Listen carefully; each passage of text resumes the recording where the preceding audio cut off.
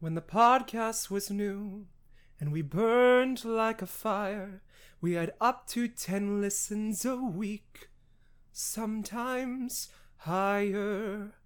Folks tuned in with wide open ears. They had more room for booze and they had less room for fears. They had no inhibitions to shore like spy taps. No, their number one podcast had to be Nightcaps, but they never knew nothing of us. It was before.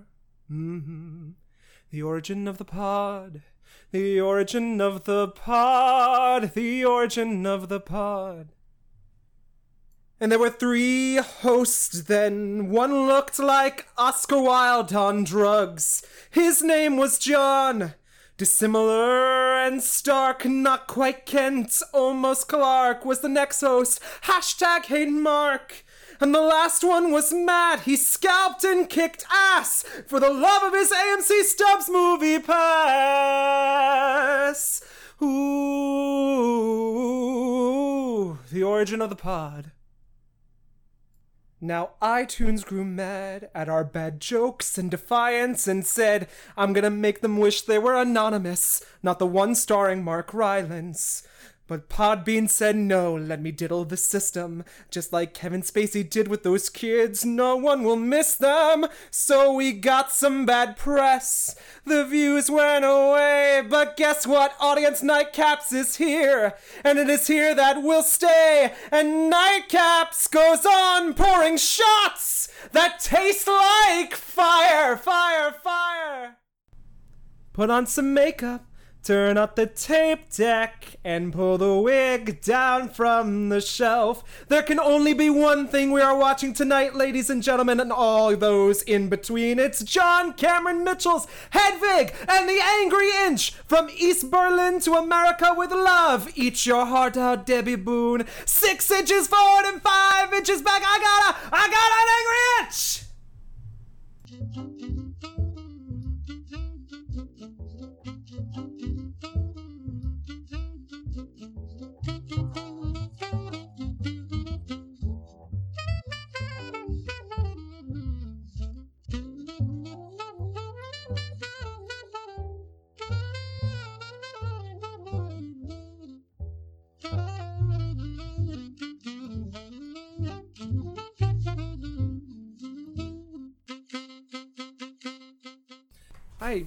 Tell me who it was. Anyways. Should I reveal it? No. No! No, well, not the movie, because I don't know what it is. No, that's part of the game, the challenge. Who has more movie knowledge than the other one? Who listens to the other? And I know you two don't fucking listen to me at fucking all, so it doesn't matter to me. What are you talking about? Every time I post something in the chat, you guys post, oh, did you hear this was revealed? I'm like, I just posted that. That happens once or twice. I always put a subtle twist on what you've already shared. Yeah, you're lucky I saw the gun in that Lana Del Rey tweet.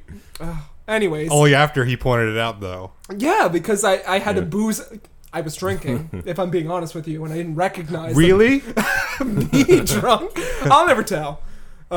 Anyways, audience, welcome to a Anonymous Boosh episode of Nightcaps at the theater. Yeah, that's right. We're meeting up earlier in August just so we can get more episodes to you at the same time. We know you're listening. We know you love us. And more of the content you crave.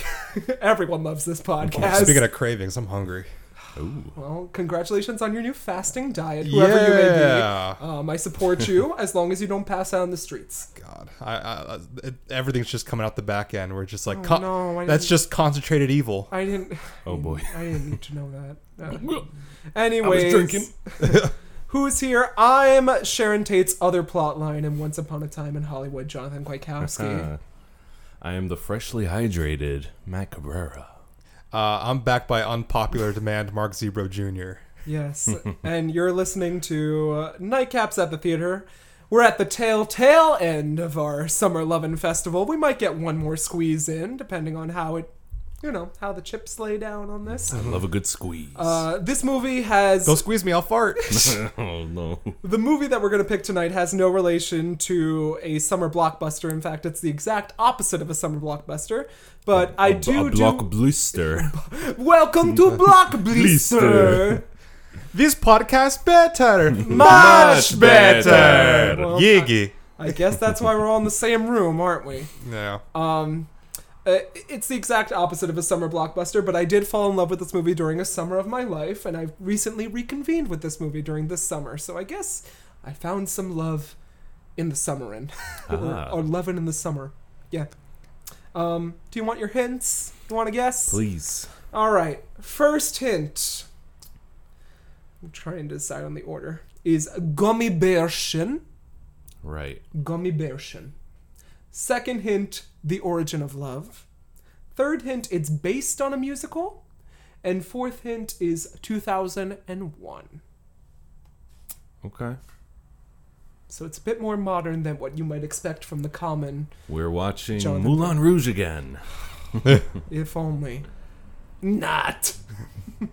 No, I think I have a good inkling of what it is. Yeah? Do you listen to me on a normal basis? I don't know. I think Mark should have a good inkling on this, being that he acts the most among us and should know about this musical, supposedly. I don't know if he would like it if it's what I'm thinking of, though. Well, I don't know if either of you will like it, but I love this movie, so we're watching it.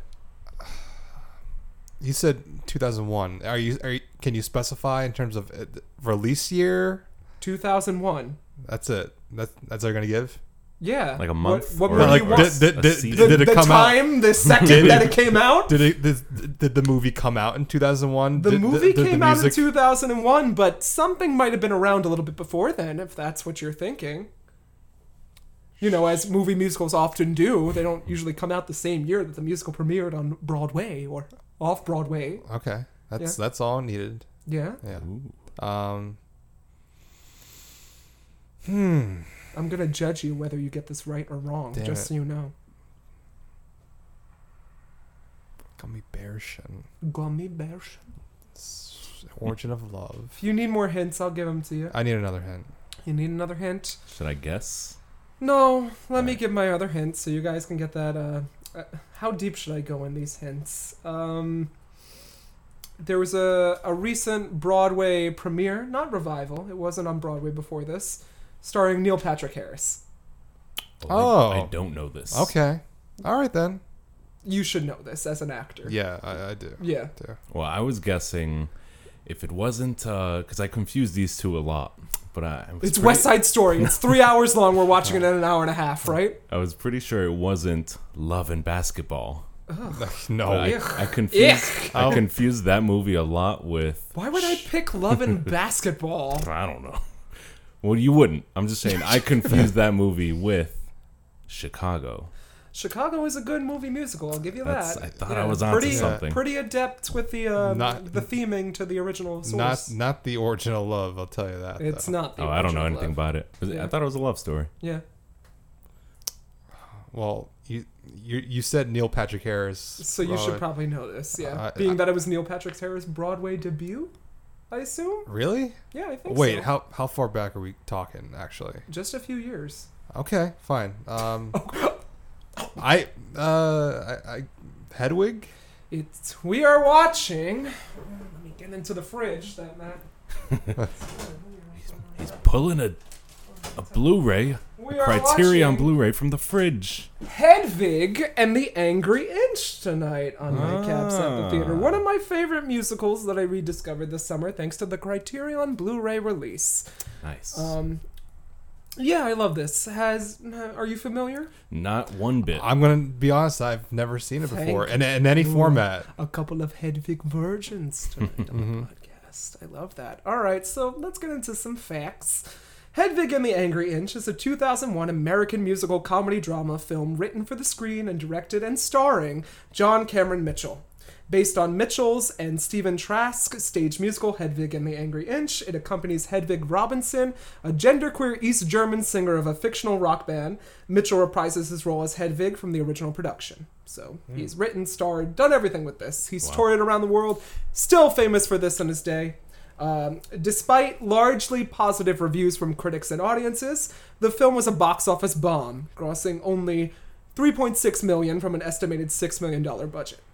The musical has since developed into a devoted cult following, so I'm back on my bullshit, baby, with the cult movies. Yeah, they always do. I feel like musicals always find a new home at some point. It depends on the musical, right? No one's clamoring for a King Kong movie musical. Wow. Time will tell.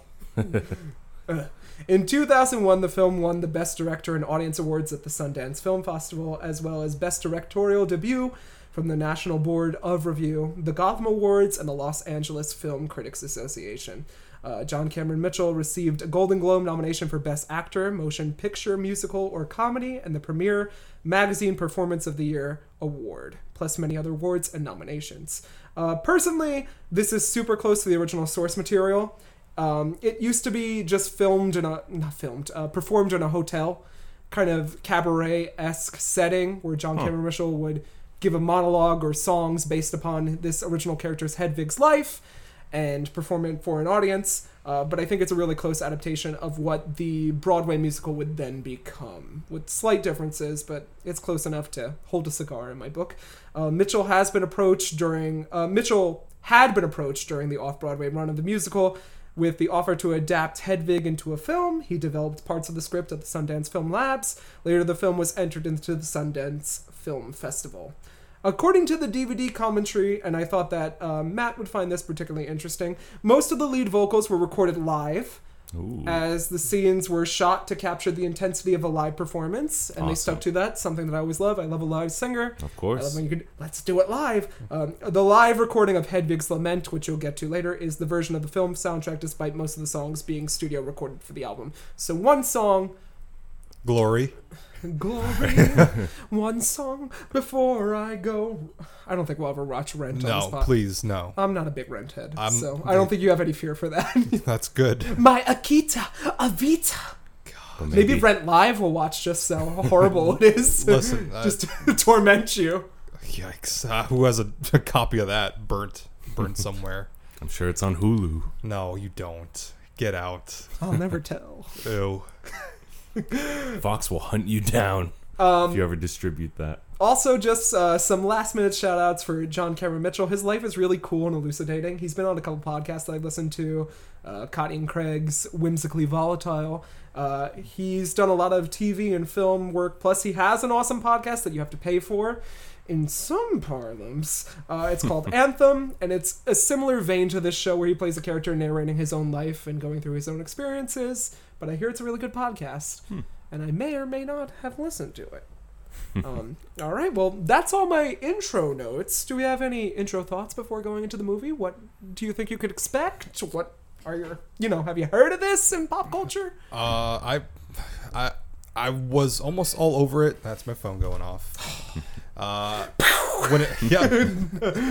No. I've done it. Yeah, I don't know.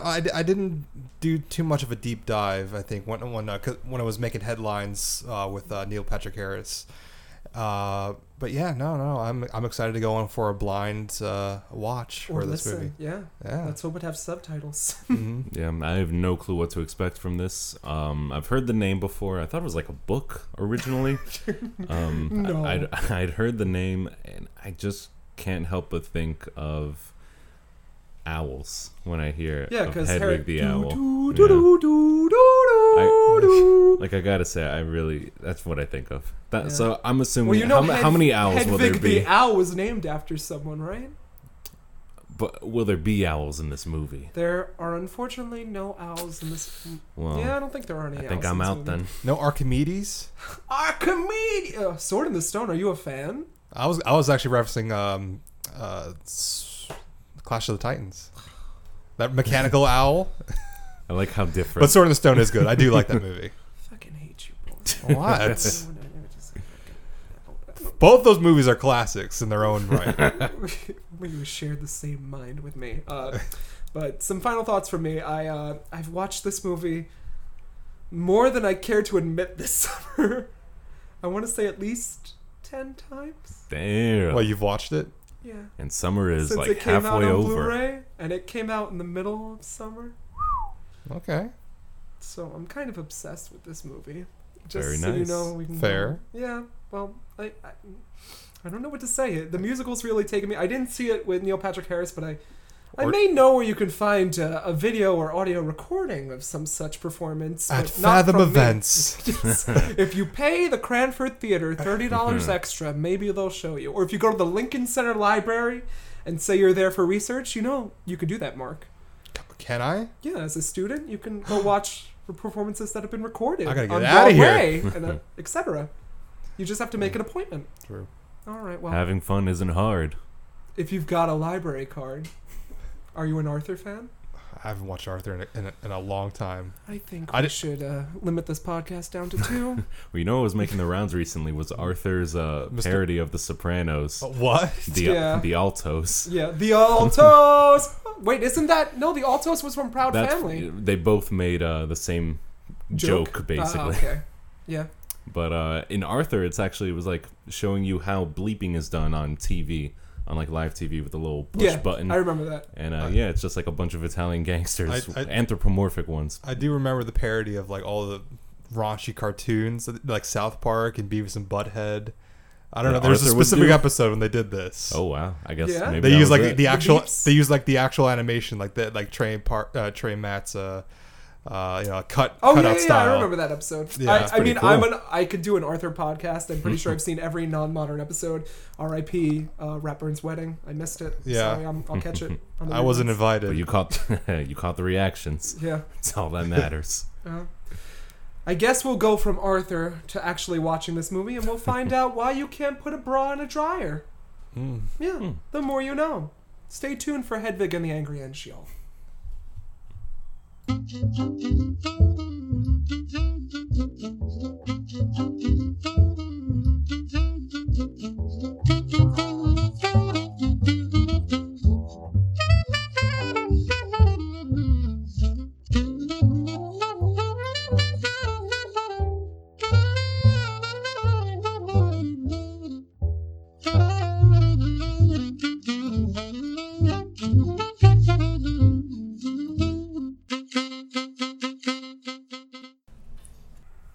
Six inches forward and 5 inches back. We're back. Angry Inch. With an Angry Inch. I got Angry Itch. We watched Hedwig and the Angry Inch. What did you think about it? Initial thoughts before we get into the film. That was pretty good. That was really good, actually. Yeah? Really good. Really, really entertaining. What? My good taste grows. Another point today. Oh no, he's becoming more powerful. My head swells. Somebody stop him. Yeah, I like this movie a lot, as you could tell by me watching it at least 12 times. Yelling the quotes in my face before they even come on screen. Yeah, I'm sorry I had to be that guy in the theater, but I love this fucking movie, and it really it sticks with me. So I'm glad you appreciated it. Should we get into the plot? Sure. Yeah. Let's do it. All right. So before it was a film, it was a musical at the Jane Street Theater. John Cameron Mitchell and Stephen Trask created the character Hedwig. Mitchell donned drag for the first time, speaking in character and telling Hedwig's story between songs written and played by Stephen Trask. This was the first drag performance act that had a storyline, live singing, and a live band with original material. Ever. Yeah. Ever. Really? Yeah. Wow. That's crazy. Before the Stone Age, yeah. Unless the caveman did it. Wait, when was the production around? 2001? Wow. Before 1999. That's still very recent. Wow. Yeah. We begin the film with the America the Beautiful intro. Yeah, I thought I was into it already. I got a Hendrix vibes. I was like, this is great. It takes a lot of inspirations from like different rock bands, which I appreciate. I mean, the first thing that pops in my head as soon as they come on screen is Twisted Sister. So yeah. And Hedwig and the Angry Inch are performing at a series of restaurants and dives across America. Hedwig's cape in the title sequence mimics the Berlin Wall, complete with Yankees Go Home, graffiti on Hedwig's right side, and With Me on Hedwig's left side. So a little bit of costume design to go into these notes. Very nice. Yeah, very interesting. I love Hedwig. I think she's an appreciative character going in. We get the first song, Tear Me Down. Unlike most musical films, as I said, this musical has segments that are only partly filmed on playback. John Cameron Mitchell, lead singer, didn't want to have lip sync lines in the music and the band playing when recorded in the studio. They played back on set and sang live. His vocals were recorded and then mixed later in with the recording, making it sound like they were performing live. Okay. Yeah, so Hedwig herself was performing live. And the other instrumentals were not. I figured, because there are moments when things get a little rowdy on stage. You expect them to keep up. However, on the soundtrack, the vocals were mixed to sound as if they were recorded as in studio as opposed to on set. The Hedwig logo is seen as the bass drum head. Well, there are fish to come. As opposed to the poster and video cover, is based that of percussion instrument manufacturer Ludwig. So the Hedwig style is in the same style as Ludwig drums. Nice. Yeah. I thought Matt would like this because they have very diegenic songs that are sung live, and I know that's Matt's kink. That's up my alley. Yeah. We begin in a Kansas City motel with Yitzhak brushing wigs. He tries one on, although it is not clear in the movie. In the musical Hedwig, she describes how she agreed to marry Yitzhak, a Jewish drag queen from Zagreb, Croatia, only after extracting a promise from him never to do drag again. So Yitzhak in the movie is played by a woman. And in most studio productions, this role was played by a woman as well, to give more of the gender fuck, what's going on in this scenario. Right. Yeah. So I don't know if I misheard that. Or, it's supposed to be a man, but it's played by a woman? Yes. Or okay. Yes. Because I think Lena Hall played the woman Yitzhak on Broadway. Okay. Yeah. So, I mean, it kind of confuses you a little bit, takes you for like kind of a run because it's clearly a woman from voice. Is it clearly a woman? From voice. Yeah, from voice. Yeah. Because as soon as especially when she starts singing, I was getting like Bikini Kill vibes from her because I don't know, I just like that. That's one of my favorite genres of music to listen to. Riot Girl. Yeah, I love it. Right, Rebel Girl. I was getting a lot of that. Pixie Girl, Pixie Manic Dream Girl. No. Yitzhak. So at the same time, Hedwig seems to be afraid of Yitzhak becoming more feminine. And she is afraid that Yitzhak is going to be paid more attention to her than her, and she resents this treatment to her. To further the musical's theme of blurred gender lines, Yitzhak is always played by a woman in the stage and studio productions. And we get Yitzhak is kind of combing hair in this hotel room. Yeah. And we get that she wants to be a woman again. As opposed to Hedwig going, no, don't do that when Hedwig walks in. That's a little bit why it's confusing. I guess I conflated what the storyline is supposed to be with Yitzhak wanting to be the center stage. Yeah, and I guess that's the point. Part of it. She's got a better voice, and Hedwig is afraid of her usurping her. Yeah. Yeah.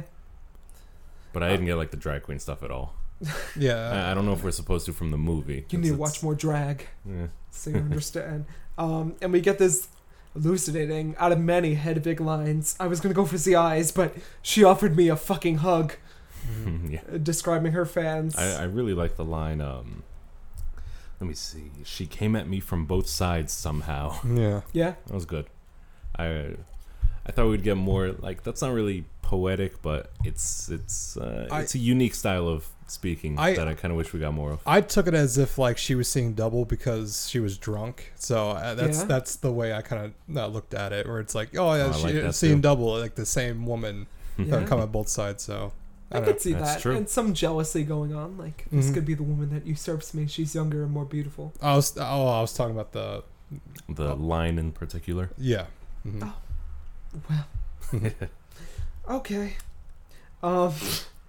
So Hedwig walks in with Yitzhak wearing a wig, and the song on the television in the background is Random Number Generation, which is a song from the original stage show, sung from Yitzhak's point of view to Hedwig.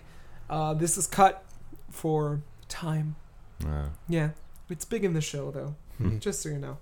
It's a short movie, though. We meet Tommy Gnosis, who is singing the exact same songs as Hedwig. No, it's Gnosis. No, it's Gnosis. It's not Gnosis. I'm kidding. I'm pretty sure. I gotta say, I didn't know what Gnosis meant for a long time. Knowledge. You should learn up on your Latin, shouldn't you? They said Greek.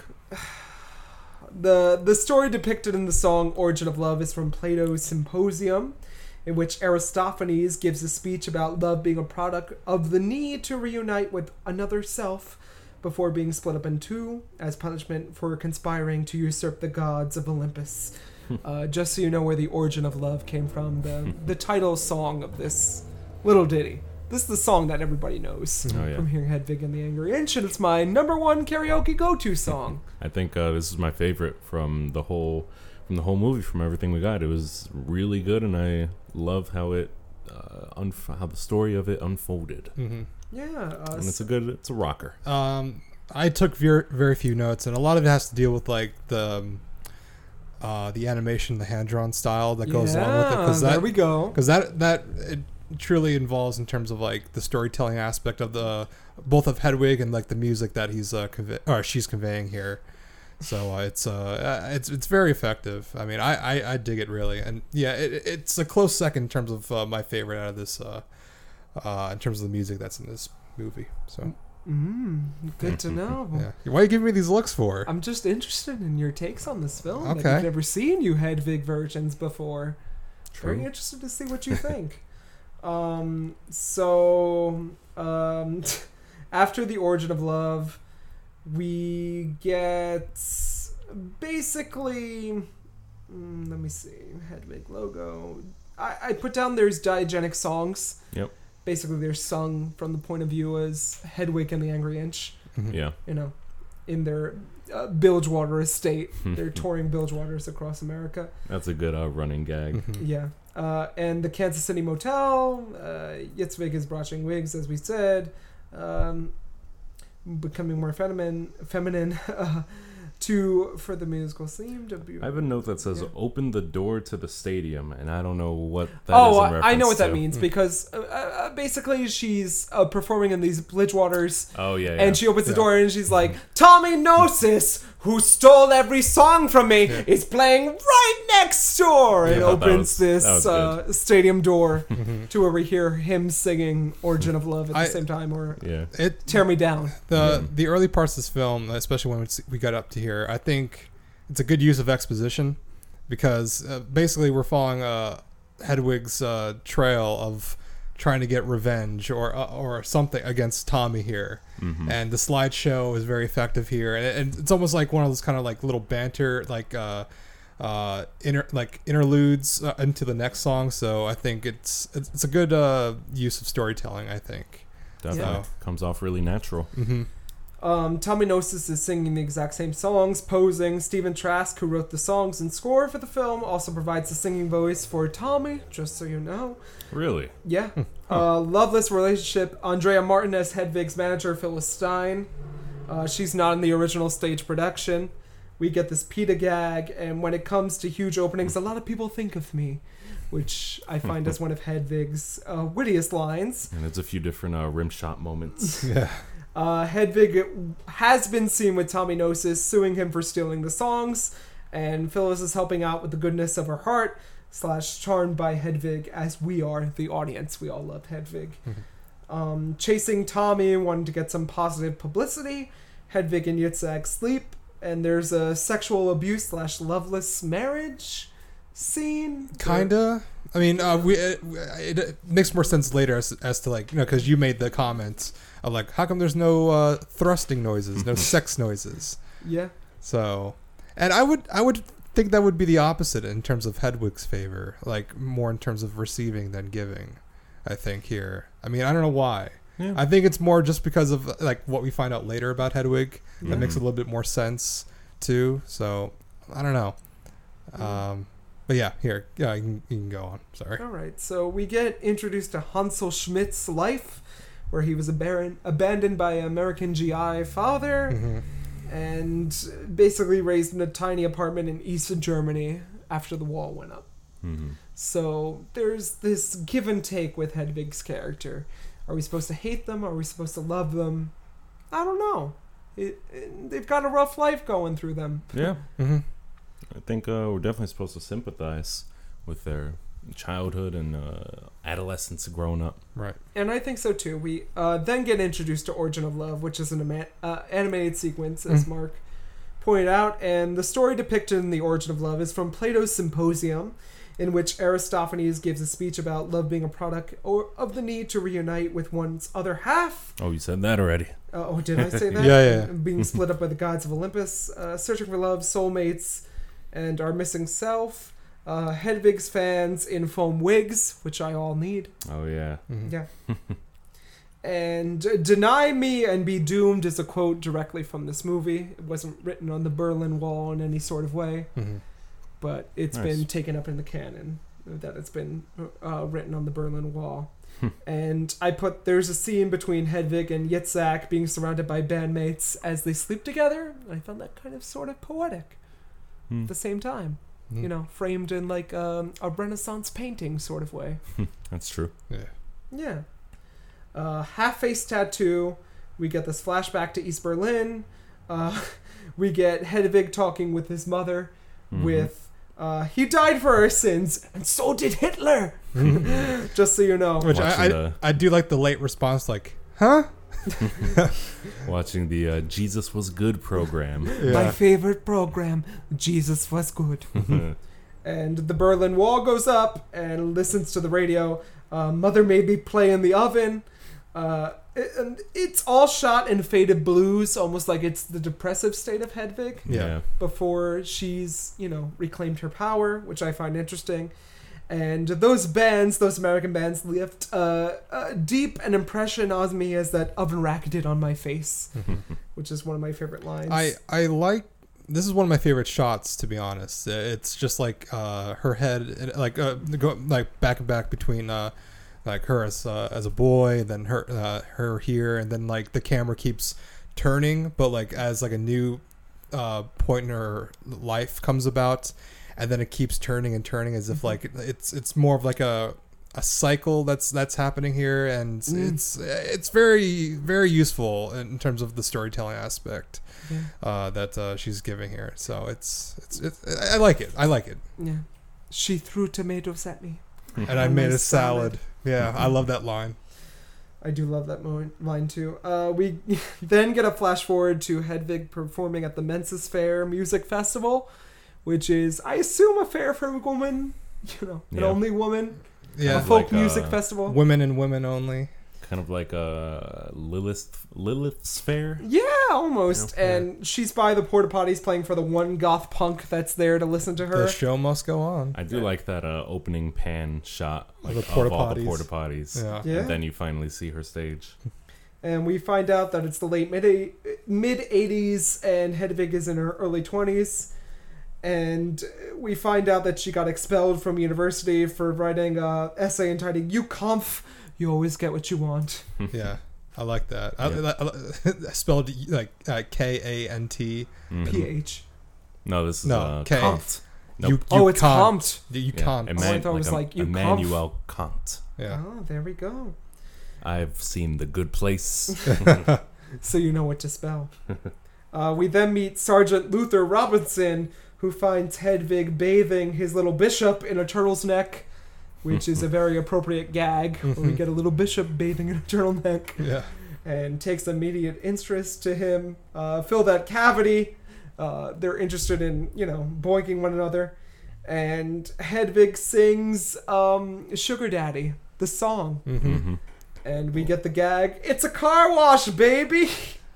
That's pretty good. Well, right before the song, we see it where it's like, when Robinson takes like an interest in Hedwig, or it's like, oh, here's some gummy bears. Like, oh, Hansel, you must love some candy. Gummy bearchen. You must love candy. So like, then Hedwig freaks out in a panic, and then leaves a trail of gummy bears. Then that leads her right back, and there's more candy, and then like the image of Robinson laying down, just full of treats. And I found, some Smart Tarts, a Hershey's bar, and a full down Luther. Yeah. Which You could have timed that better. I guess waiting for him to come by. I guess timed it better. I think it was perfect timing. I don't know. I'm saying you couldn't have timed it better. You know? Yeah, well, I think it was all part of Luther's plan to get young Hansel into his clutches. Mm-hmm. The car wash gag in the Sugar Daddy number was a choreographic artifact from the original show, and it's still used nowadays. Usually, the main player of Hedwig will go out into the audience and give him the old car wash and exclaim, "It's a car wash!" Just so you know. It's fun. It's a fun gag. I like it. Yeah. During the show's original run, there was a designated car wash chair, and the celebrity/audience members that would be placed there would participate in this number. At the 2014 Tony Awards, Neil Patrick Harris reenacted the scene with Orlando Bloom. Oh. Just so you know. That's cool. Yeah. It's a car wash, baby! Just so you know. Orlando Bloom at the Tonys. Yeah, he was on Broadway during the time, I think. Huh. I don't remember what show. Interesting. I'm too drunk to remember. What were we drinking? Speaking of... My God, you're supposed to remind me. We were drinking during this podcast. Were we? I had a stimulant and a depressant. We were drinking some vermouth on the rocks, which Hedwig does later on in the film. Mm-hmm. I suggested this drink not only because it's suggested in the film, but because Hedwig is so poor during this time in her life that vermouth is the only thing that she could afford. And vermouth is about $6.98 per big bottle right there. God damn. Wow. So it's not a powerful liquor, but it's very sweet. It's not one of my favorites. Just so you know. Yeah, that's a tough lifestyle to maintain. Yep. You all right? I'm struggling, guys. I'm struggling. Hedwig revels in the relationship to her mother, who is down for this relationship between Luther. But they all realize when Luther reveals that there's a physical exam before going into the American state, to be free of oneself, one must gives up a little part of oneself at the same time. Just so you know. Whack! Yikes! And then we get the penultimate theme of this film, Hedwig and the Angry Inch, a song entitled "The Angry Inch." One of my favorite numbers in this show. Yeah, just because I love describe it. I love the energy. Yeah, and I love how it's punk. I love how matter of fact it is too. You know, there's really nothing telling you otherwise. Like what is she talking about up there? Oh, I think shots to the crowd, like a little bit horrified, aghast a little bit. In this Bridgewaters, exactly. What's going on? This restaurant looked something like I mean, probably like a Quaker steak to me. Yeah. Just because of the big boy that sat right up front. Yeah. And I'm like, oh yeah, you like to eat, don't you? Yikes. Yeah. Because was this in Texas this time around? I forget where we were right now. I can only assume it was somewhere in the deep south. But it was either like Kansas, Texas, or St. Louis, one of those. Yeah, but I love this line. 6 inches front, 5 inches back. 6 inches forward and 5 inches back. I got a angry itch. Yeah, I love it. It's great. I just love the angstiness, the rage. Yeah. It really gets to you. And then we get a nice F-bomb here. Yeah. Or not nice. First we get first day as a woman and already that time of the month. Yeah, that's good. I got an angry itch. Some really good writing. I love it. Where my penis used to be, where my vagina never was, yeah. It was an angry I love itch. it. Like, say you're like a Barbie doll down there. Yeah. It's imagery. And then we do get the F-bomb, which hits hard, and then Yitzhak goes... What'd you say? in on the crowd, and Hedwig is just performing. Like, this is normal, everyday thing. And Matt, you were like, where's the guitar? Oh, yeah. Play the guitar. All the band members do get off stage and start, rioting, basically. Well, obviously, it's a movie. But, like, I always... thought of just like Midsommar, it's kind of like a fairy tale here, it's in a really good way, especially it shows a little bit later on too, that I really like. So it's an interesting musical.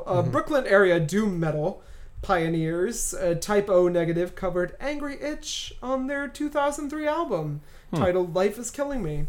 for the music hipsters on the podcast, just so you know. Nice. Yitzhak / Hedwig fans barroom brawl over the F-bomb. And then we get the scene with Hedwig flying away, like artistic art over the wall into America and into a dead relationship, which is one of my favorite films. She flies, and it's a church song playing, you know, a song honoring God. If I was more sober on a Catholic mind. A song honoring God? I never heard of one. Have you been to church? And she lands in this easy chair with Luther looking at her with another bottom boy going, "Roll nose, baby. Shit happens." Yep. Yikes. Oof. And the wall comes down at the same time that she's been transported over. So it's like, why did I even come over at the same time? And Hedwig is trapped again. And we get another iconic song in this movie musical, Wig in a Box. Mm-hmm. And it's about loving oneself. It's my wig in a box. Basically, where Hedwig goes, you know, I'm going to put on this wig even though I'm alone, and I'm going to become the woman that I am. Yitzhak comes in wearing a chef's hat with the Hebrew leathers on it, and the letters spell chef in Hebrew, which is pronounced and means the same in Hebrew as English. So, chef. You know, a chef. I put down this my favorite set design in the film because the trailer home becomes a stage where they kick down a wall, and then they perform. Yeah, that was good. It's good. I love it. It's almost like a dollhouse. So like that's to the fact where it's like these are wigs and playing makeup. There's like, I put on some makeup. That's so true. It's really good. I like it, and it makes it really feel like an actual show is happening too, because wall comes down, hits the pot. You see the amps in the background. I love it. It's almost like Hedwig is taking her life and making it, you know, performance quality right there. We get, while John Cameron Mitchell is singing, he breaks a light, which is very character choice. Yeah, right I saw that. Kicks a light and is like, what did I do? Oh, I'm gonna dance anyway, right? Hope That's this was punk rock. Hope this was the first take. I don't know about that, but I think it's very punk rock and fits in the style of it. I like it. I was expecting more lights to be broken, but it's like I'm kind of glad they didn't. I was like dreading it, like, oh, don't break anymore. At the same time, we meet Hedwig's past, where we meet Tommy Gnosis, who's been stealing the songs from Hedwig in Rhode Island. Tommy Specht. Well, we get to that in a few seconds. She's denied at the storefront, and all freak out, including Andrea McMartin as the, you know, the manager. And Yitzhak is seen wearing a Rent sweatshirt, and later decides to audition for the role of Angel in Rent 2005, which Mark knows all too well. Absolutely. Which we probably won't watch on this podcast because it's not one of my favorite musicals, but it's there, and it makes sense. In real life, John Cameron Mitchell was originally offered the role of Angel on Broadway, but had to turn it down as he was doing Hedwig at the same time. Oh. Yeah. Just so you can imagine, you know, John Cameron Mitchell on Broadway doing the role of Angel. Wow. I could see it. Has he done anything else besides Hedwig? I haven't checked his IMDb. He's done a lot of movies and TV, but he's running on Hedwig. He just recently performed at like a, what do you say when the mayor wants a party?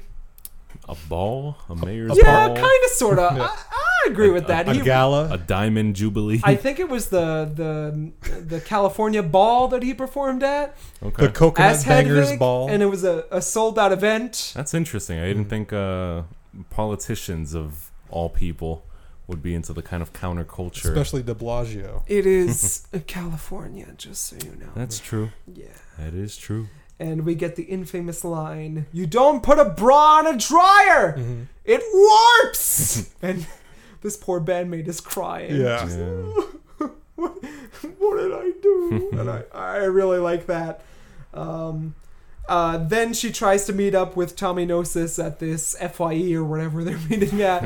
And she's not on the list. A Sam Goody. Yeah, and she gets in a fight with her manager, like, I wrote every fucking song on that album. You need to let me in. No, man, I don't think we do. And then she's regaling fans drunk on a pile of tires. And all the people I've come upon in my trials, I have to think about all of those who have come upon me. Wit. Tommy, do you hear me from this milkless tit? You've sucked the very business we call show. Yeah. Yeah.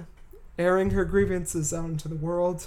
Tommy Gnosis is a boy that Hedwig babysat and gave odd blowjobs to during her young age. Yikes. 17 years old this kid was, right? He was down for it. He didn't oppose. It's legal in some states. Some. Midwest, sure, why not? Yeah, probably. Tommy Gnosis was Tommy Specht, a Christian nerd, and she was babysitting, and at the same time she gives her or him the old hand job in the tub and leaves her card, which I always find dramatic. Like, here's my name. I think I know who this actor is too. I think he's been in a bunch of stuff. Do you? Speak, Sister Margaret. Did look a little Speak. familiar. There was a movie that came out a few years back with Tim Roth called Funny Games or something like this, where basically like two psychopaths come in and murder this family. Yeah, based on the Swedish film. Yeah, it's something. But he's been in a bunch of stuff too. Are you sure? I think it's the same This actor. is Michael Pitt, who has been in Boardwalk Empire. Mm-hmm, I think I actually remember him. Yeah, I do remember. That sounds like him from my Wikipedia viewings. Yep, Funny Games. But I knew it. There you go. Ghost in the Shell, 2017. Who was he? Ghost in the Shell. The ghost in the shell. I don't know. It wasn't Scarlett Johansson. What are you talking about? She could play anybody, even a tree. I'd like to see that. A tree. Sure as a tree. I mean, Bill Murray was. In what movie? This is a joke, but like it was the movie version of Get Smart, when it was just like Bill Murray, but it's like he's disguised in a tree. Yikes. Yeah, it's a walk-on role. So Hedwig is playing at the laundromats with a Korean backup band, which I find extremely interesting. We get the line, Kurt Cobain, that kid's got a future. And it's funny, but a dark comedy. Yeah. And then we get Wicked Little Town, one of the prominent songs of this show. Yeah. Dedicated to watching Tommy. You know, it's a song they've been working on together. And finding yourself in a brutal world. And I just like the staging with Hedwig at the laundromat, just singing aloud to the crowd. To Tommy. Hedwig then trains Tommy, giving him the name Tommy Gnosis, Greek for knowledge. In the montage of Hedwig giving Tommy his rock education, Tommy is seen wearing a Hotel Riverview t-shirt. The Hotel Riverview, New York, was the home of the original stage show for several years. So it's an interesting plug. Bottle Over Teenage Girl. We should say why he gives the name Gnosis, too, because of knowledge. Because he tells Hedwig about, like, the story of Adam and Eve and how it's kind of fucked up, where it's like they just wanted to know. It was only his father, man, that wanted him to do wrong. Like, I would like to listen to him preach, I think he's got some good stuff. You got a real Charles Manson vibe going on over there. He's got some daddy issues. The little waiting for a swastika to paint between your eyes. Instead of that, we get a cross. Yeah, close. Yeah, but I like this line, like, there were teenage girls, and then Hedwig smashes a bottle and is like, go away, bitch. Yep. I like it. But love is immortal. Eventually, they outgrow some monster trucks in Wichita, and we get this Whitney scene next door. And I will always love you. Does this song go on forever? Yes. Yeah. Basically, it does. And it's just a random woman, like, next door singing out of a window in the rain. And there's just no explanation, no justification for it. It's just so dramatic. I was almost about to get mad where it's like, oh, this is the falling out between them because he finds this woman so attractive. It kind of sort of is. Yeah, like, he doesn't know yet. Yeah, he's a very naive child. A very naive boy, yeah. some would say. Johns Cameron Mitchell mentions that Pitt was sometimes uncomfortable with the prolonged kissing scenes, complaining about being scratched by Mitchell's stubble. Mitchell mentioned that Pitt consuming onion and garlic directly before their kissing scenes multiple times. Oh, wow. So, you know, is a bit of a get back. Pitt would consume garlic and onions and say, you have to kiss me. Oh, my breath Lord. is going to fucking stink during this time. Oh my god. Ugh. Just so you know. Yeah. And While they're kissing, the walls open, and Tommy discovers her angry itch. Mm-hmm. Yeah. Oh wait, Matt, you before we talk about this. Oh wait, Matt, my least favorite sentence no. human just No, because like we all like this, but like you pointed out the framing when Hedwig shows in the mirror, and this relates back to half and half. Yeah, like how that relates back to the actual image, the half and half. It's really done well because that I think that has some different themes behind it as well that I dig. I couldn't tell you right now, but who is the man behind the mask? Mm-hmm. Are we half and half? Or maybe like kind of craving that naive, innocent childhood that Tommy had as well. Mm-hmm. Yeah. And but really, it's just like technically framed so well, where like where the cheek is, there's pretty much no gap, and it's all seamless. It's it's good. It's good cinematography. I had to give props to it. Yeah, throughout the movie. Yeah. Then we arrive in New York City, present with they're all broke. Yeah. Hedwig and the Angry Itch is broke. Yitzhak gets the role of Angel and Rent on a Polynesian tour. Mm-hmm. And he's like, I've got this. He wants a divorce from Hedwig, and then Hedwig nonchalantly tears up Yitzhak's passport. Yeah, what a dick. Well, yeah. I agree, because Phyllis consoles Yitzhak and is like, what have you become, Hedwig? Mm-hmm. You've ruined this relationship between all of us. And 3 weeks later, Hedwig is a prostitute. Turning tricks.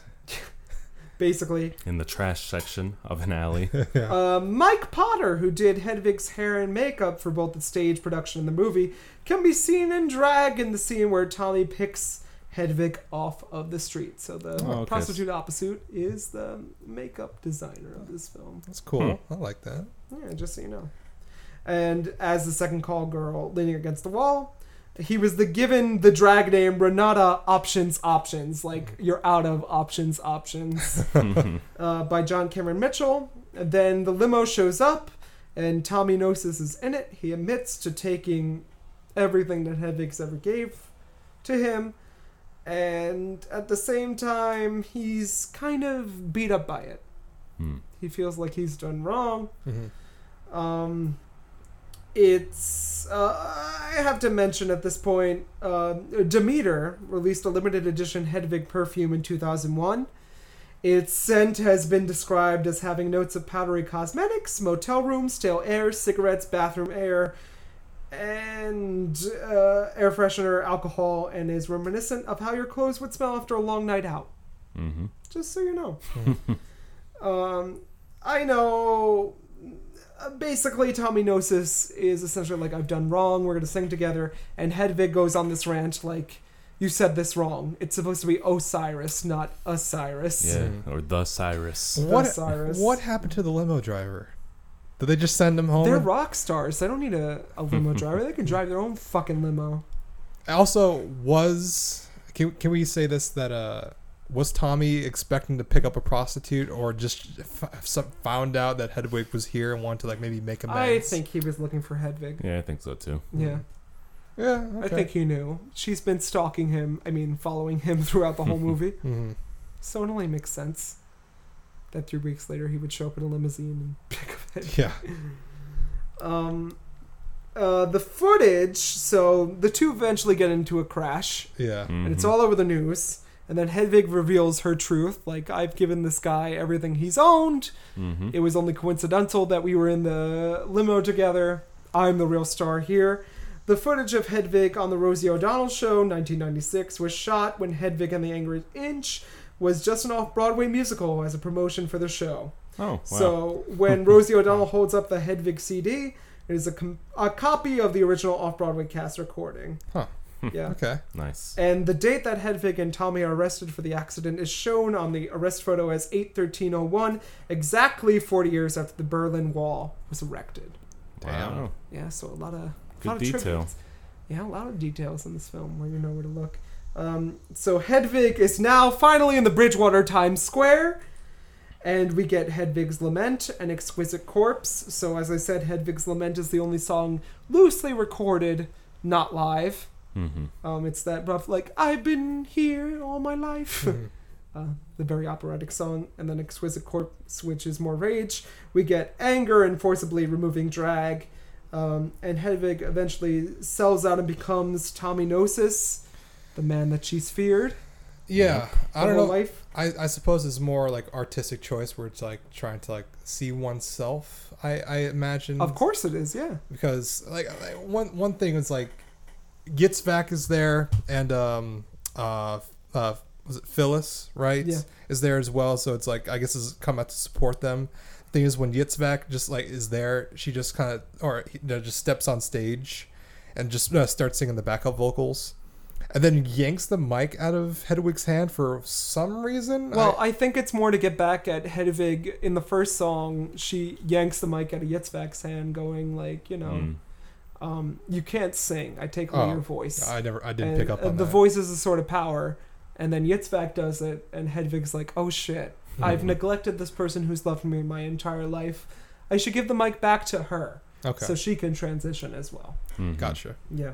It's very poetic, just so you know. So singing to the other half, we get this Wicked Little Town reprise, and the band members are all dressed in white, and they all have their places on stage, and we get Midnight Radio, the last song in the piece. Hedwig gives Yitzhak her blonde wig and sings a song of triumph and solidarity with all the misfits and losers of the world. We get this brief animated sequence symbolizing the union of separated platonic halves, leads to the final shot, but at the same time Yitzhak is released to become a woman and sing this song while she's being carried by the crowd, which is very poetic. Yeah, like, we've given this power over to you, I've recognized myself, my sexuality. It's very interesting, very poetic. And then we get John Cameron Mitchell going James down Cameron. James. yeah. Don't mess me up on my own podcast. John Cameron Mitchell. We're almost there, John. Going down the alleyway, completely nude, into the crowd, accepting who he is as himself, as Hedwig. And the film ends. Yeah. A very short, very sweet, very simple film. But I think it's very poetic, and I think we have a lot to talk about here. You know, yeah. I think we could get some discussion going on for a few minutes. I think so. I mean, I think going through it was the smart way, because there's some thought. I have thoughts in some speculation. I have such thoughts. Mostly, Sister James, I have such thoughts. Especially on the ending, because as soon as I saw everyone dressed in white, I was assuming this is right after the piece between Hedwig and Tommy. Yeah, so it's like almost like a nice fond farewell to both of them as both friends, lovers, artists, and possibly Tommy's career, I suppose, as well. And possible, because this is also why it's just him singing, and there's nobody else, and it's just Hedwig there. So Hedwig. Hedwig. And then, so once we cut to... Remember, my son, absolute power corrupts absolutely. That's right. True. Like Hitler? Slap. So, once everyone's dressed in white, so I'm assuming it can go both ways, or three ways, maybe, actually. Where in this podcast? Maybe. All three of us. At the same time. I hate you. It could describe that. Oh, maybe Hedwig died. Maybe Hedwig killed herself. Too many drugs. The drugs got her. So it's almost a way of saying what a way to go. Maybe wait till next Amuse Bouche in 2 weeks. We'll touch upon. But also that goes in the fact where how Hedwig gives this power over to Yitzhak and becomes a woman. So it's almost as if Hedwig dies. Yeah. And so you're thinking I'm so happy. Yitzhak takes over. So once you see Hedwig walk naked out of the alley, it's if this part of Hedwig is now walking out, and this is where it's yep, I'm who I am now. I'm Hansel. I'm Hedwig. I can be whoever I want to be, how I feel. I'm so happy, Mark. You can rejoin the podcast. But the thing is, though, by saying that, I mean, didn't Hedwig always like think of him or herself as a woman though? So by stripping away the makeup, the hair, the outfits, what do you think that says though? I mean, I'm not one to talk, but I feel like she's giving Yitzhak the permission that she denied for so long. So she's like, almost, I'll take this back and you take over. Because now we're seeing like Hedwig's in the limelight, something that she always wanted for herself, to make a name for herself, to be somebody of name and virtue. So, but maybe it's not exactly what she wanted, maybe, or no, but it is, because it becomes from her growing up with her fascination for rock and roll, for music. So what happens then? Does this become like, maybe takes back the name Hansel for his self, and then becomes a true artist of his or her own right? So I'm not sure. I don't know. Yeah. I think it's left up to interpretation for the audience. It's one of those art forms that doesn't tell you outright what happens. Which I dig. I like how it's more of just like walks off into the distance and butt naked, and nobody notices. As if, because it's no one judges, no one notices. It's America. It's New York City. You become an unknown once more. So it's like another path of self-discovery for like the next path that you're gonna lead off for yourself. Yeah. So I like it. I love the ending. It's very impactful, I would say. Yeah, and it happens the exact same way in the stage. So just so you know. Yeah. Yitzhak is originally played by a woman. They give her a wig, and then she sings Midnight Radio, and gets carried off by the audience while Hedwig is in male drag. Wow, the actual audience too. Yeah. Nice. Depending on the production, some people might not be so handsy, but in the Broadway production, it happened. Yeah, okay. With Lena Hall. This. Yeah, not Lena Dunham, but Lena Hall, who was a great actress. Just so you know. Nice. Yeah. What did you think, Matt? I liked it a lot. What thoughts went through your film? Through my film. Through your film memory.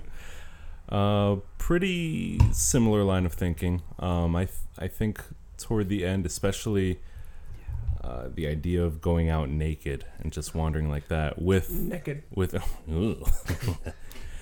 that boy's naked. Get naked, boy. I'll be shooting from my own hand. That's Merida from Brave. I turned my mom into a bear, and then she ate a cake. Never saw Brave. I have not seen that in 7 years. Well, I know what our next pick is going to be on the podcast when we get to Disney month. Pixar/Disney. Pixar month. Get ready for Pixar remakes. Get ready to see. Watch Up and get really depressed. Get ready to see photorealistic Woody and Buzz.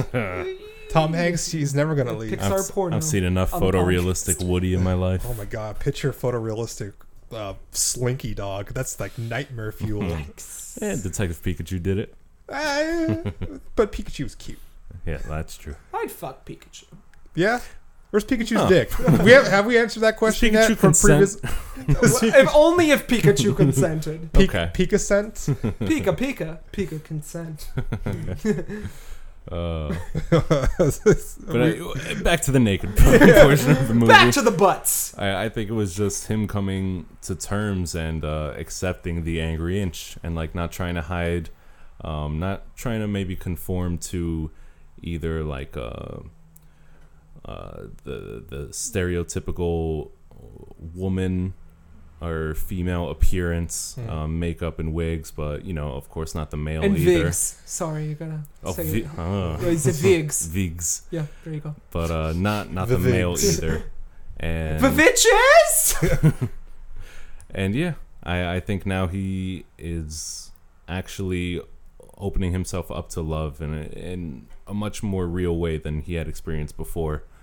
And once he could find someone who actually accepts all of him, like he now accepts all of himself, you could abandon that fear of rejection and abandonment that he's kind of had for his life and growing up and things like that. Yeah. So I thought it was good, poetic as well. It was very well done. I agree with both of you. I think this is a short, simple, nearly perfect musical. We'll probably get to a perfect musical sometimes on this rewatch. Perfect musical? No. The perfect musical. No musical is perfect, John. You man of little faith. It's La La Land. I was just going to mention it's not La La Land, having re-listened to that today and before our... is this our second musical? Well, we did Miami Connection. I guess. If only. Miami Connection, the musical? So our third musical, but I think my next musical pick might be the perfect musical, just so you know. I don't think it's going to come next, but I think eventually I will pick a musical that is what I define as perfect. This is nearly there. It's short, simple, and to the point. I agree with both of your, connections on Hedwig, how she gave herself up for love that she lacked in her childhood. And I agree with that. So I appreciate that I've taken 2 Hedwig virgins and given them a taste of this piece. So I think it's time to officially consider what is our pizza rating for this film. Our final rating for the film, 8 out of 8 pizza slices being the max, 1 out of 1 being the lowest pizza slice. I thought 0 was the lowest. No Could you have no pizza? What a world that would be. Well, that's how bad the movie's got to be. What a world to imagine no pizza in our lives. I would consider maybe a piece of crust would be like just a piece of crust. A 0.1. A garlic nut. Yeah, a garlic nut. Hey, a garlic nut might be better than a pizza in some regards. That piece of chicken that's on your buffalo chicken pizza. One and pepperoni. Ranch? Please say it's ranch. Oh, not ranch. Actually, no, I've had ranch buffalo, so I'm not opposed to it. Chicken bacon ranch. You've just saved yourself on this podcast. Welcome back, being that you're not opposed to buffalo ranch pizza. Mine and Matt's favorite slice of pizza. Yeah, well, chicken bacon ranch for me. Yeah, whatever, that's what I similar meant. enough. Yeah, add the extra bacon, you'll be fine. Well, what do we think? Should I go first? It's my movie, I guess. What? Here I go. Okay. All right, nobody's stopping him. I give this 8 out of 8 pizza slices. Woo. I'm biased. Nearly perfect musical. I think it's short, sweet, to the point. I think it's well acted. I think it's well executed. And I think it's not enough in the cultural zeitgeist to be appreciated fully. I think a lot of people have not seen this film / musical and cannot appreciate it to its fullest extent. Hedwig and the Angry Inch teaches us that we should love ourselves for what we are, and that, you shouldn't put a bra in a dryer because it'll warp. 8 out of 8 pizza slices. Bang, bang. Nice. You go. You spoke first. Right. Fight. I'm still a little bit between my 2 scores. They're very close. But I guess this movie, for a while, I didn't think it was simple. After watching it, I'm still not sure it was. I think maybe like the main message was, but the way it's presented, it feels like there are a lot of spinning plates.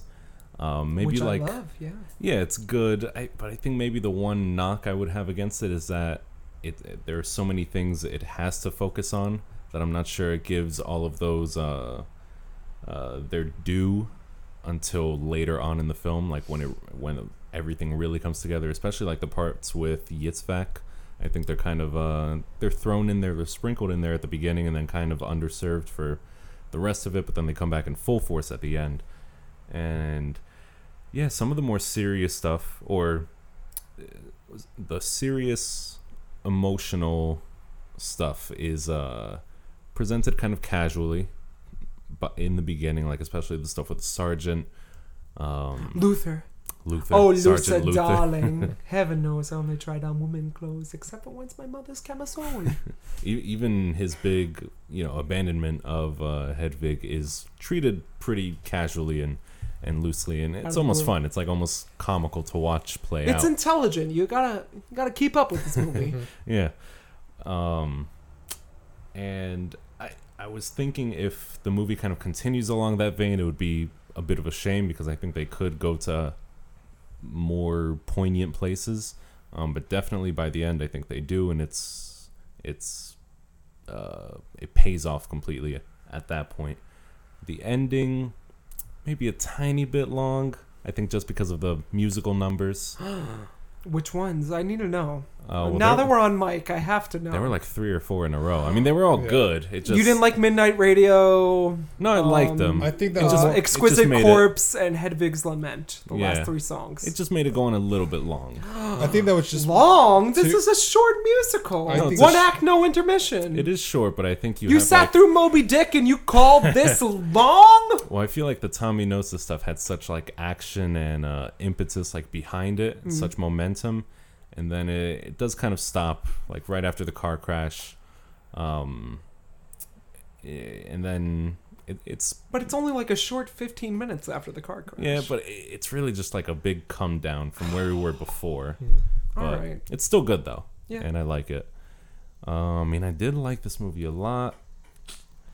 I guess I'll split the difference. I was between a 6.7 and a 6.9. I'll give it a 6.8 out of 8. I'll take that. One day I'll perfect you, Matt Cabrera. One day I'll get an 8. Well, I think this definitely merits a rewatch. Yeah, I see how you've rewatched it so many times. 11 times this summer. It's good, and I would like to see it again pretty soon. Okay.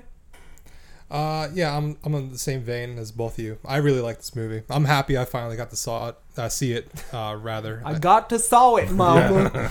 Boy, it's very intelligent in terms of its wordplay and intelligent. I like that. And it's how it comes across in its story development and how it really tells you the upbringing of Hedwig and where it really goes and Hedwig's goals and. It's very good. I love the music too. The music really deserves a more consistent listen outside of the movie, and yeah, it's I really dig it. I really love it. I'm only talking about Shaq. Yeah, I can dig it. But yeah, it's very well done indie flick too, and yeah, like you said, short, sweet, to the points. And yeah, I don't really have much more to say about it. It's I think I want to give it maybe a solid 7 out of 8 slices. My God, I've achieved it. It's a very good movie. I totally recommend it.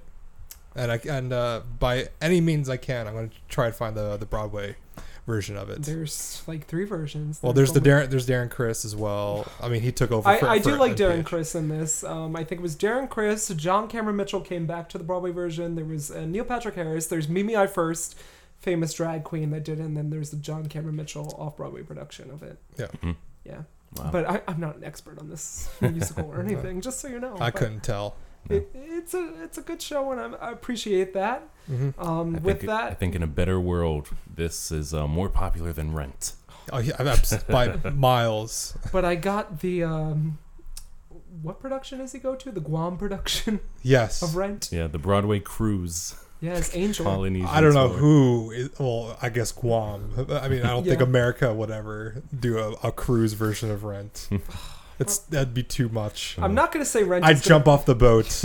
I'm not going to say Rent is a future watch on this podcast, but maybe if me and Matt can collaborate and get a Rent Live bootleg going up for sure Mark to watch. No, we do. And just we do a live commentary of Rent Live. Ooh, that's a rough time for me. MSK 3000. Yeah. It's a press play when what's it called? Rent Live begins. Press F to pay respects. Oh wow. But yeah, I got to mention in terms of or for Hedwig again. I feel like when I was talking about it just now, I was knocking it because everything else basically don't knock it if you don't try it. Everything that I didn't mention worked, and it worked very well. Mark brought up the wordplay; thought it was fantastic. The writing, in general, is really, really good, and I did get like Broadway show stage production vibes from it, and I looked away from the screen for 1 second, but I think like Hedwig's Diary with all the illustrations on it, that was on toilet paper, right? Yeah. Okay. I really like that touch. Yeah. There's just like a bunch of... She had like Fidel Castro, the Pope. Yeah. Her father. Just a bunch of small touches raping like that. Her. That really make this world come alive. And yeah, all the I people who've really come upon me come alive. Gotta dig it. All right. Well, with that, I'm going to go last, but where can our audience research, find you, stalk you? Maybe on social media? You can find me over at MZebro Jr. over on Instagram, or Man Who Wears Hats over on Twitter, or follow my video game podcast, Inside the Gamer Stronghold, which will be getting a relaunch within the next week or so. It better. So stay tuned for that. I mean, I'll be listening. This episode won't go up for probably until like the end of August, but I will have already have episodes up by then. If you could see the look I'm giving Mark right now, I'm giving him a look. I want to hear more. Mm-hmm. Maybe invite me. Maybe. I play video games. I've been playing Fire Emblem Three Houses. Yeah. Ooh. Yeah. Okay. Nice. You I'm qualify. Well, it's as long as Persona, so I'm nowhere near done. But yeah, I'll never get around to a Fire Emblem. Not for me. Why not? I don't know. I think you'd love them. I don't know. This one's almost like Persona. I don't know a thing about Fire Emblem. It's the first. I don't know. I don't think they I really don't know follow. dog shit from this state. I don't think they follow each other though, right? They Like don't. They're separate. They really don't. I have no interest. Fair. But it's just like Persona. There's a lot of games like Persona. Like Are Persona there? 4. Maybe I can just play Persona.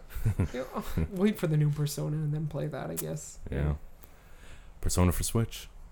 That ain't happening. Don't fuck with me, Matt. You can find me on August 13th. I don't know if maybe this will be up by then. Maybe you'll just have missed it. If so, I'm sorry, but I'm going to be performing at a Bilgewater's Elizabeth. I see what you did there. Please come down and check it out. Yeah. That's it for me. You can find me losing my mind JK on Instagram, drink and read JK on Twitter, or you can follow my other podcast, Anime Was Not a Mistake, where we go from Miyazaki works to the works of Satoshi Kon versus Mamoru. Ooh. Who will win? We're watching Perfect Blue. Oh, that's a name that should not be unfamiliar to loyal listeners. It'll be the same episode, JK. Same notes, baby. I did it there. Damn it. But listen to it. I'm sure we'll have a different flavor on that because me and Dan Ryan are discussing that on the podcast. Follow us there, and please make sure to rate, review, and subscribe to Nightcaps at the Theater. We appreciate it. We know you're listening out there, whoever you may be, because I can't listen that many times on a podcast. And before we go, I have a choice for Matthew Cabrera. Uh-oh. Matthew Cabrera, person I love and care for dearly. You got a choice before you. Okay. I take hell. Before we go into the horror fest that is commissioned by none other than Mark Zebro Jr. Hey-o. I have the notes set up for another episode. You know, all set up before me. Okay. Perfectly aligned. We can record any day of the week. But it is technically your choice. And we are technically still in Summer Lovin' unless you change that category. So I'm going to give you the choice. Do you give us a hint now? Do you want to take the movie? Or do you forfeit it over to Jonathan Kwiatkowski? I mean, I do love power. Just Let's so you know. see. He's decided. I'm going to have to keep the audience on its toes because I don't have a choice I don't have a pick in front of me right now, but if I come up with one soon, I'll spring it on you. All right.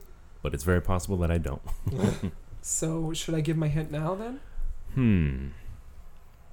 Should we leave them hintless? I think no, we've done it before. I'm not gonna do that to our audience that listen to us so religiously. That's right. All 5 of you. Should I give my hint? If I give my hint, it's solidified, and I don't want to take this choice from you. Can we go through another John Kwiatkowski pick 2 in a row? It's up to you, baby. That's why I gave you the choice. You gotta decide on air now!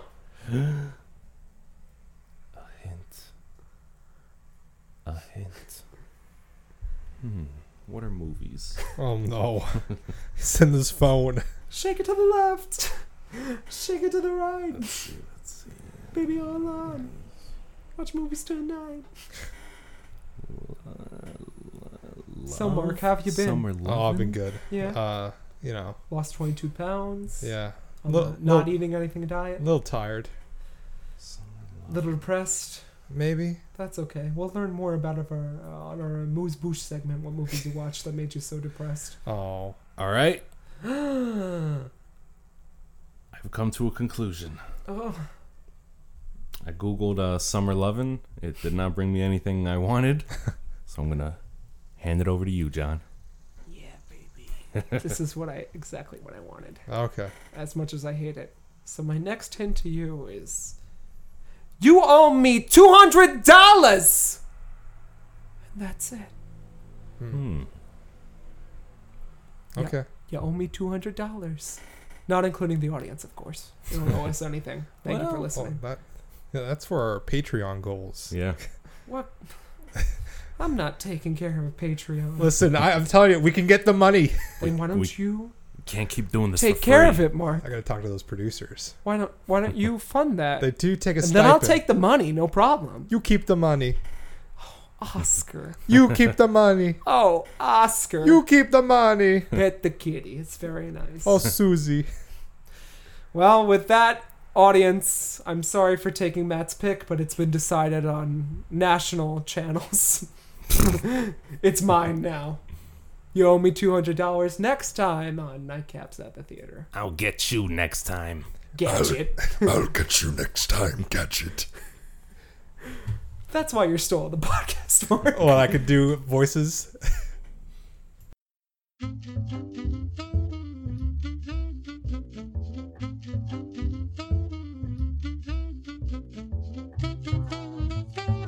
Alright, you bunch of movie-loving booze hounds, it's last call. You heard me, last call.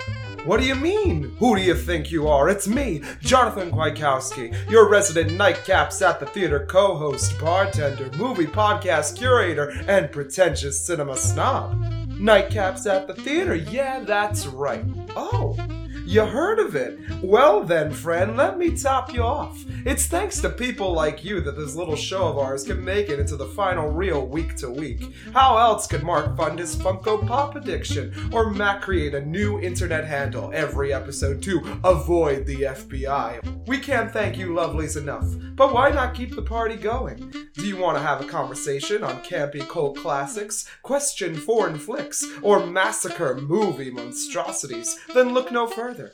Reach out to us on social media. You can follow our humble little podcast on Facebook and Instagram at Nightcap Cinema. And if you aren't listening to us on iTunes, Podbean, Stitcher, Pocket Cast, whatever, and rating, reviewing, and for goodness sake subscribing, well then, we might have to tell Aunt Ida to put some cha-cha heels on to kick your ass. I think I talked your ear off enough though, but put that wallet away. This last nightcap is on us.